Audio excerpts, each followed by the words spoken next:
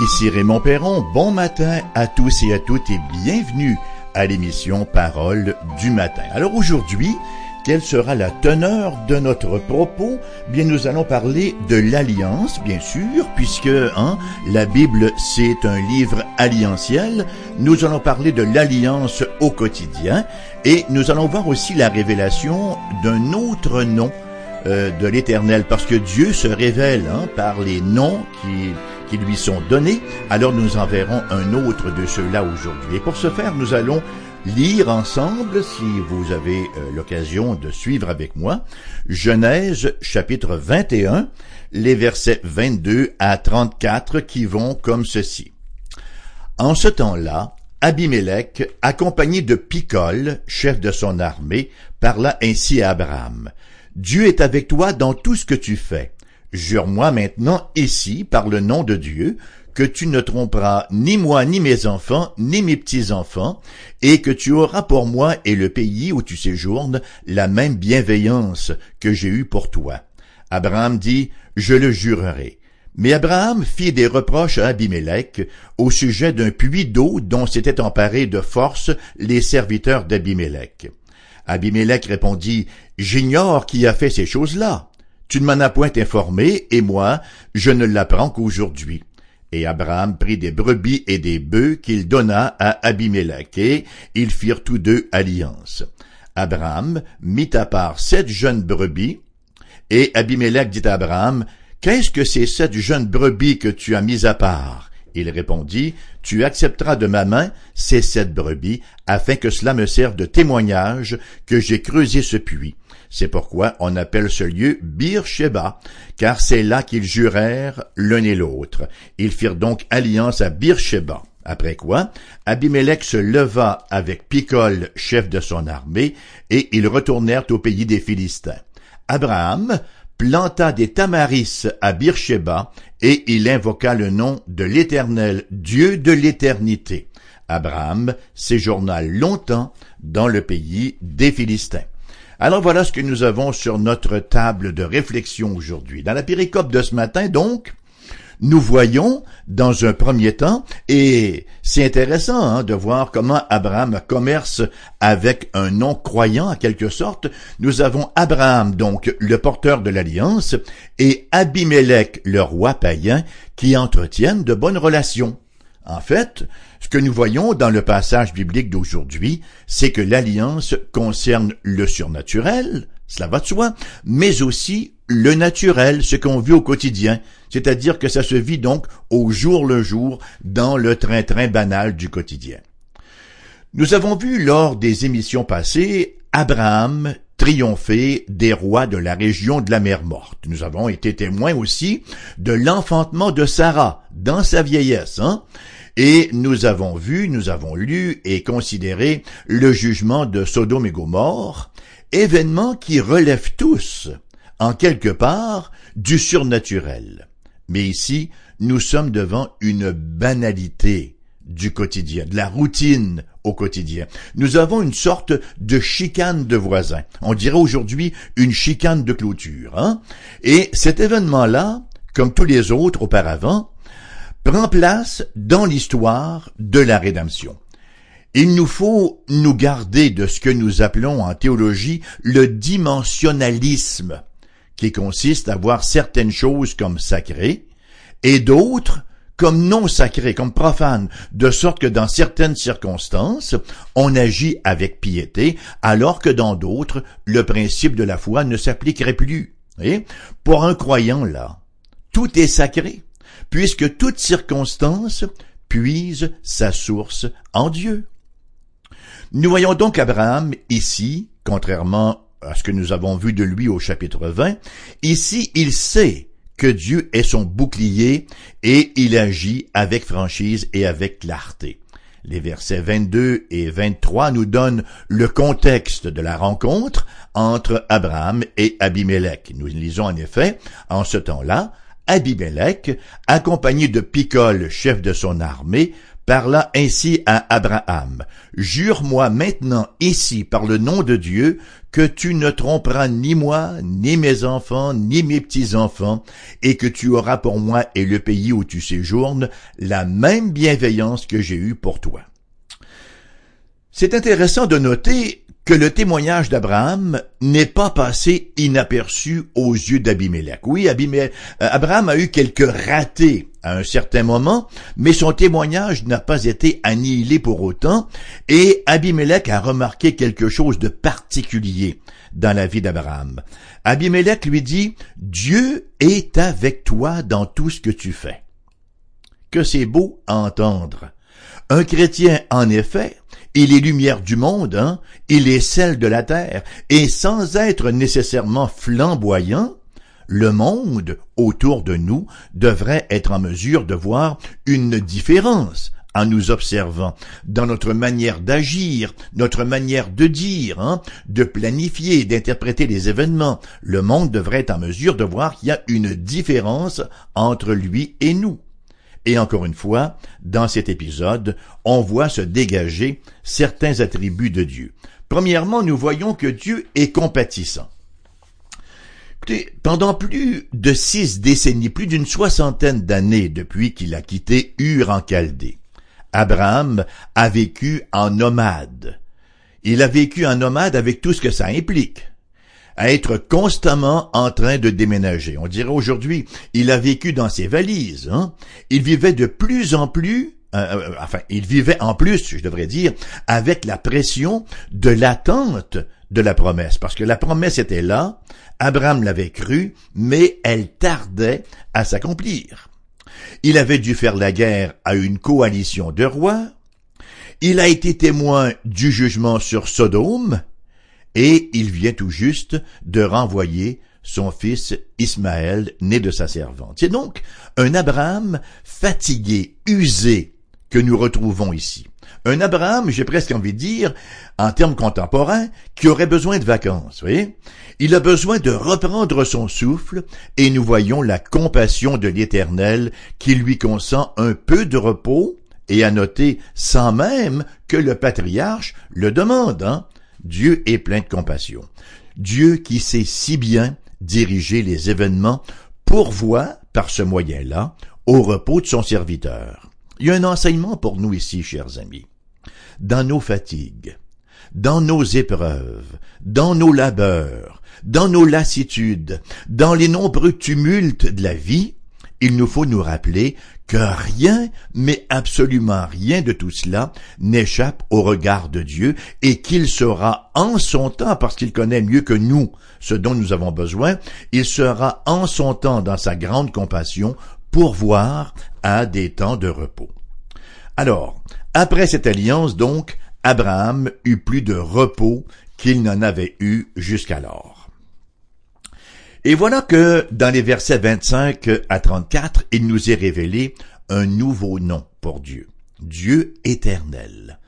Mais Abraham fit des reproches à Abimelech au sujet d'un puits d'eau dont s'étaient emparés de force les serviteurs d'Abimelech. Abimelech répondit, « J'ignore qui a fait cette chose-là.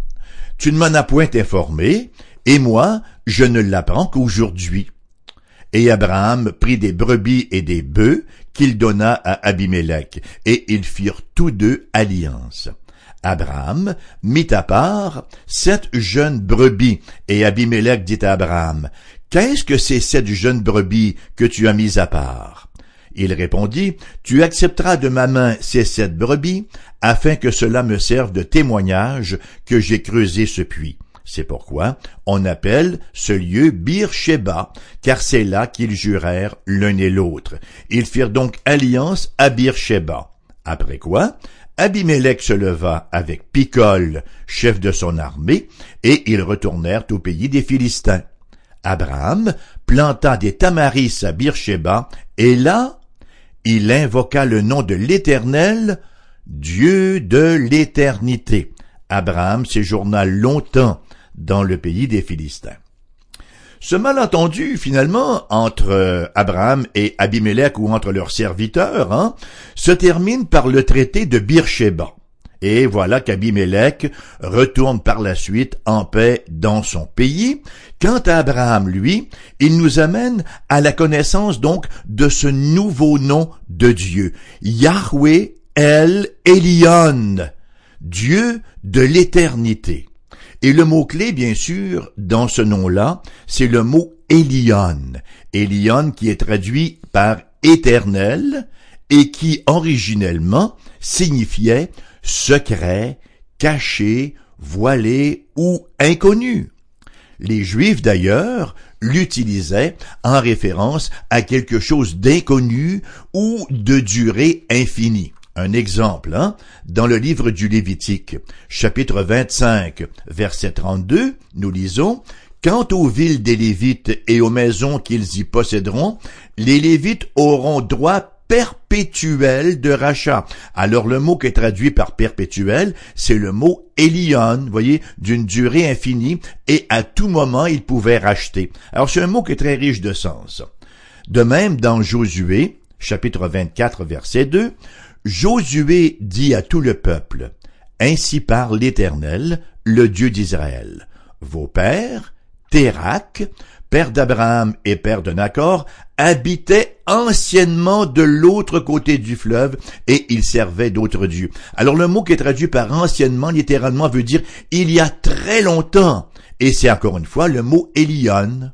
Vous voyez? C'est ainsi qu'à partir de l'idée d'un passé ou d'un futur indéfini, le mot en est venu à signifier éternel, qui n'a pas eu de commencement et qui n'aura pas non plus de fin.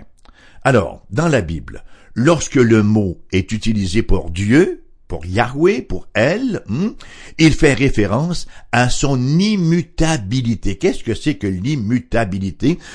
Ça veut simplement dire que Dieu ne peut changer. Dieu ne peut d'aucune façon changer. Vous voyez, les temps changent, les gens aussi changent beaucoup même. Les circonstances sont changeantes. Mais Dieu, il est El Elyon. Dieu ne change pas. Et c'est ce que nous rapporte d'ailleurs le psaume 100, verset 5, où il nous est dit « Car l'Éternel est bon et sa bonté dure toujours. » Je vous laisse deviner le mot qui est traduit par toujours. Eh bien oui, c'est le mot Elyon, car l'Éternel est bon et sa bonté dure Elyon et sa fidélité de génération en génération.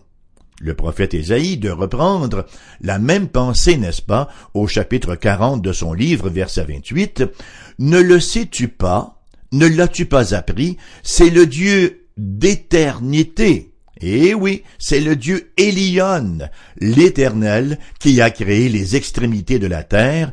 Il ne se fatigue point, il ne se lasse point, on ne peut sonder son intelligence.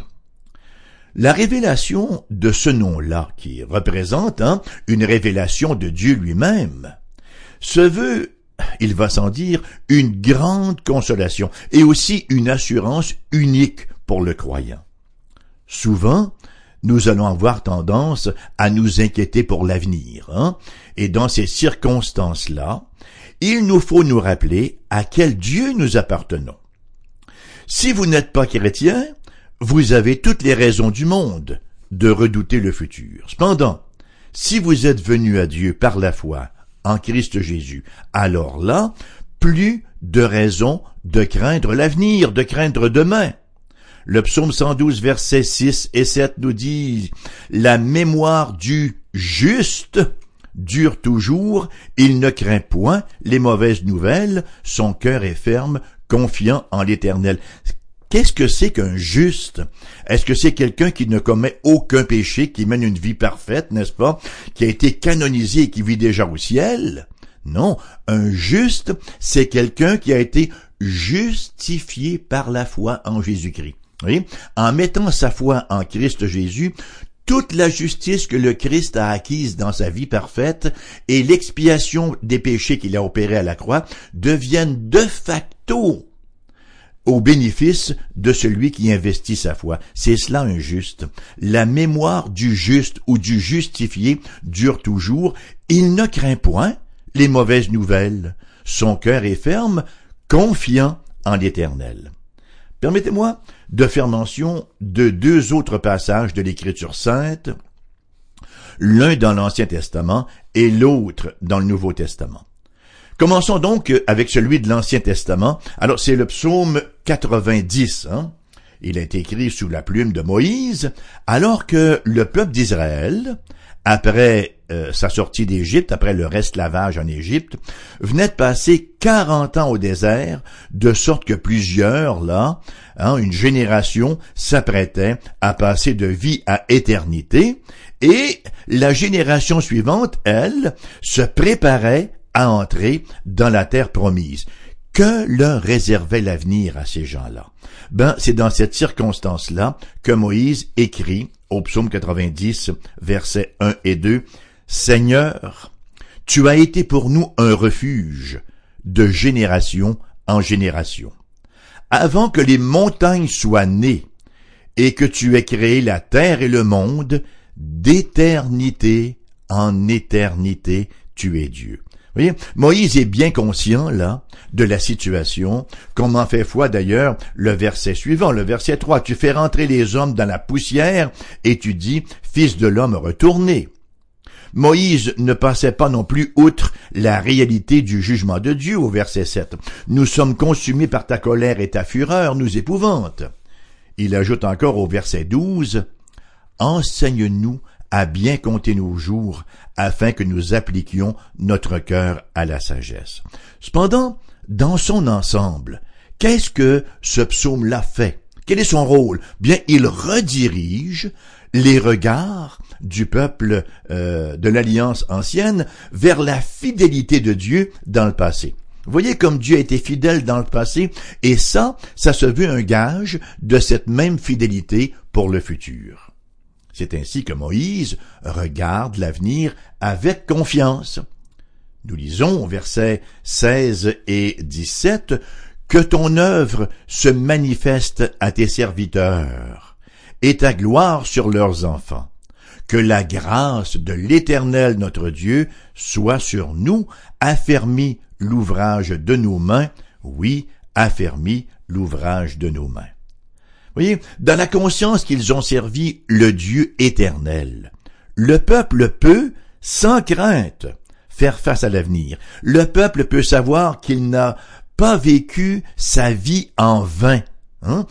Il a servi l'Éternel souvent maladroitement, n'est-ce pas? Oui, ils ont trébuché souvent, ces gens-là, mais ils revenaient à l'Éternel leur Dieu, et en tant que serviteurs de l'Éternel, ils peuvent être assurés que leur vie n'a pas été vaine et que leur avenir est assuré, ils n'ont pas à craindre.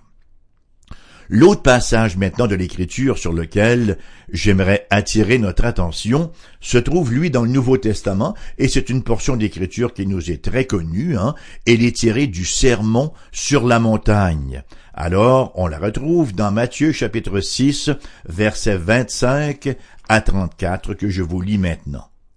Et à noter que c'est Jésus qui parle ici. C'est pourquoi je vous dis, ne vous inquiétez pas pour votre vie, de ce que vous mangerez, ni pour votre corps, de quoi vous serez vêtus. La vie n'est-elle pas plus que la nourriture, et le corps plus que le vêtement? Regardez les oiseaux du ciel. Ils ne sèment, ni ne moissonnent, et ils n'amassent rien dans des greniers. Et votre Père céleste les nourrit. Ne valez-vous pas beaucoup plus qu'eux? Qui de vous, par ses inquiétudes, peut ajouter une coudée à la durée de sa vie? Et pourquoi vous inquiétez au sujet du vêtement? Considérez comment croissent les lys des champs. Ils ne travaillent ni ne filent. Cependant, je vous dis que Salomon même, dans toute sa gloire, n'a pas été vêtu comme l'un d'eux.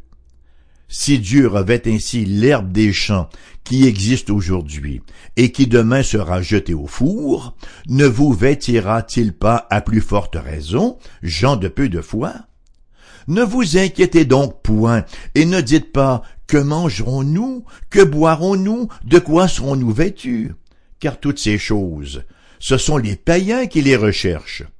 Votre Père céleste sait que vous en avez besoin. Cherchez premièrement le royaume et la justice de Dieu, et toutes ces choses vous seront données par-dessus. Ne vous inquiétez donc pas du lendemain, car le lendemain aura soin de lui-même, à chaque jour suffit sa peine. Vous voyez, Jésus donne 3 raisons de ne pas nous inquiéter, et les 3 raisons sont introduites par la même formule. Ne vous inquiétez pas, au verset 25. C'est pourquoi je vous dis, ne vous inquiétez pas pour votre vie de ce que vous mangerez, ni pour votre corps de quoi vous serez vêtus. Verset 31. Ne vous inquiétez donc point et ne dites pas que mangerons-nous, que boirons-nous, de quoi serons-nous vêtus. Et au verset 34, ne vous inquiétez donc pas du lendemain, car le lendemain aura soin de lui-même, à chaque jour suffit sa peine. La tâche du chrétien n'est pas de s'inquiéter, de s'énerver, mais comme le veut le verset 33, cherchez premièrement le royaume et la justice de Dieu, et toutes ces choses-là vous seront données par-dessus. Dieu, il est le Dieu de l'éternité. Yahweh El Elyon. Dieu de l'éternité veut dire que Dieu ne change pas. Il est le même hier, aujourd'hui et éternellement. Et vous savez que cela s'applique également à tous ses attributs. Un attribut, là, ce n'est pas quelque chose que Dieu possède, mais c'est ce qu'il est. Par exemple, on ne dit pas que Dieu a de l'amour. C'est bien plus que cela. Dieu est amour. Il fait plus qu'avoir de l'amour, il est l'amour même. Dieu est éternellement amour, totalement amour. C'est dire que lorsque la Bible nous dit que Dieu aime les siens, il les aime sans aucune espèce de variation. Voyez, Dieu ne devient pas moins amour ou plus amour au gré de notre agir. Ah, aujourd'hui, ma foi était moins grande, j'avais un peu plus de difficultés. Aujourd'hui, j'ai trébuché à quelques reprises, j'imagine que Dieu m'aime moins. Pas du tout. L'amour de Dieu ne connaît aucune variation. Et il en va ainsi, vous savez, de tous ses attributs. Et cela, c'est certainement d'un grand réconfort pour tous ceux et celles qui appartiennent au Seigneur Jésus-Christ dans leur lutte contre le péché, parce que nous luttons chaque jour contre le péché. Nous sommes constamment en recherche de croissance dans la sanctification. Et en Christ Jésus, nous sommes bénéficiaires de l'amour éternel et inchangeable de Dieu. C'est-à-dire que les péchés contre lesquels nous luttons là, nous ne sommes plus condamnés pour ces péchés-là. La parole est claire là-dessus, rappelons-le nous. Romains 8.1, il n'y a plus maintenant aucune condamnation pour ceux qui sont en Jésus-Christ, puisque Christ a porté la condamnation, et il l'a fait parce que nous sommes l'objet de l'amour inchangeable de notre Dieu. Il y a un revers à cela, cependant. Si Dieu est amour, il est aussi justice.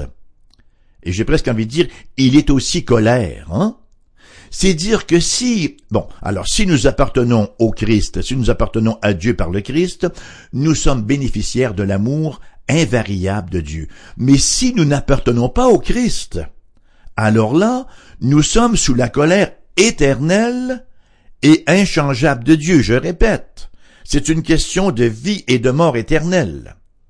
Si vous n'appartenez pas au Christ, vous demeurez sous la colère éternelle et inchangeable de Dieu, parce que Dieu ne peut d'aucune façon supporter le péché. Il ne peut même pas le voir. Il faut que la question du péché soit réglée impérativement pour que nous ne soyons plus sous la colère de Dieu. Et la question du péché, elle ne se règle qu'en Christ Jésus. Donc, je le répète une 3e fois, si vous n'appartenez pas au Christ, vous demeurez sous la colère éternelle et inchangeable de Dieu. Ce n'est pas moi qui le dis. Jean chapitre 3 verset 18.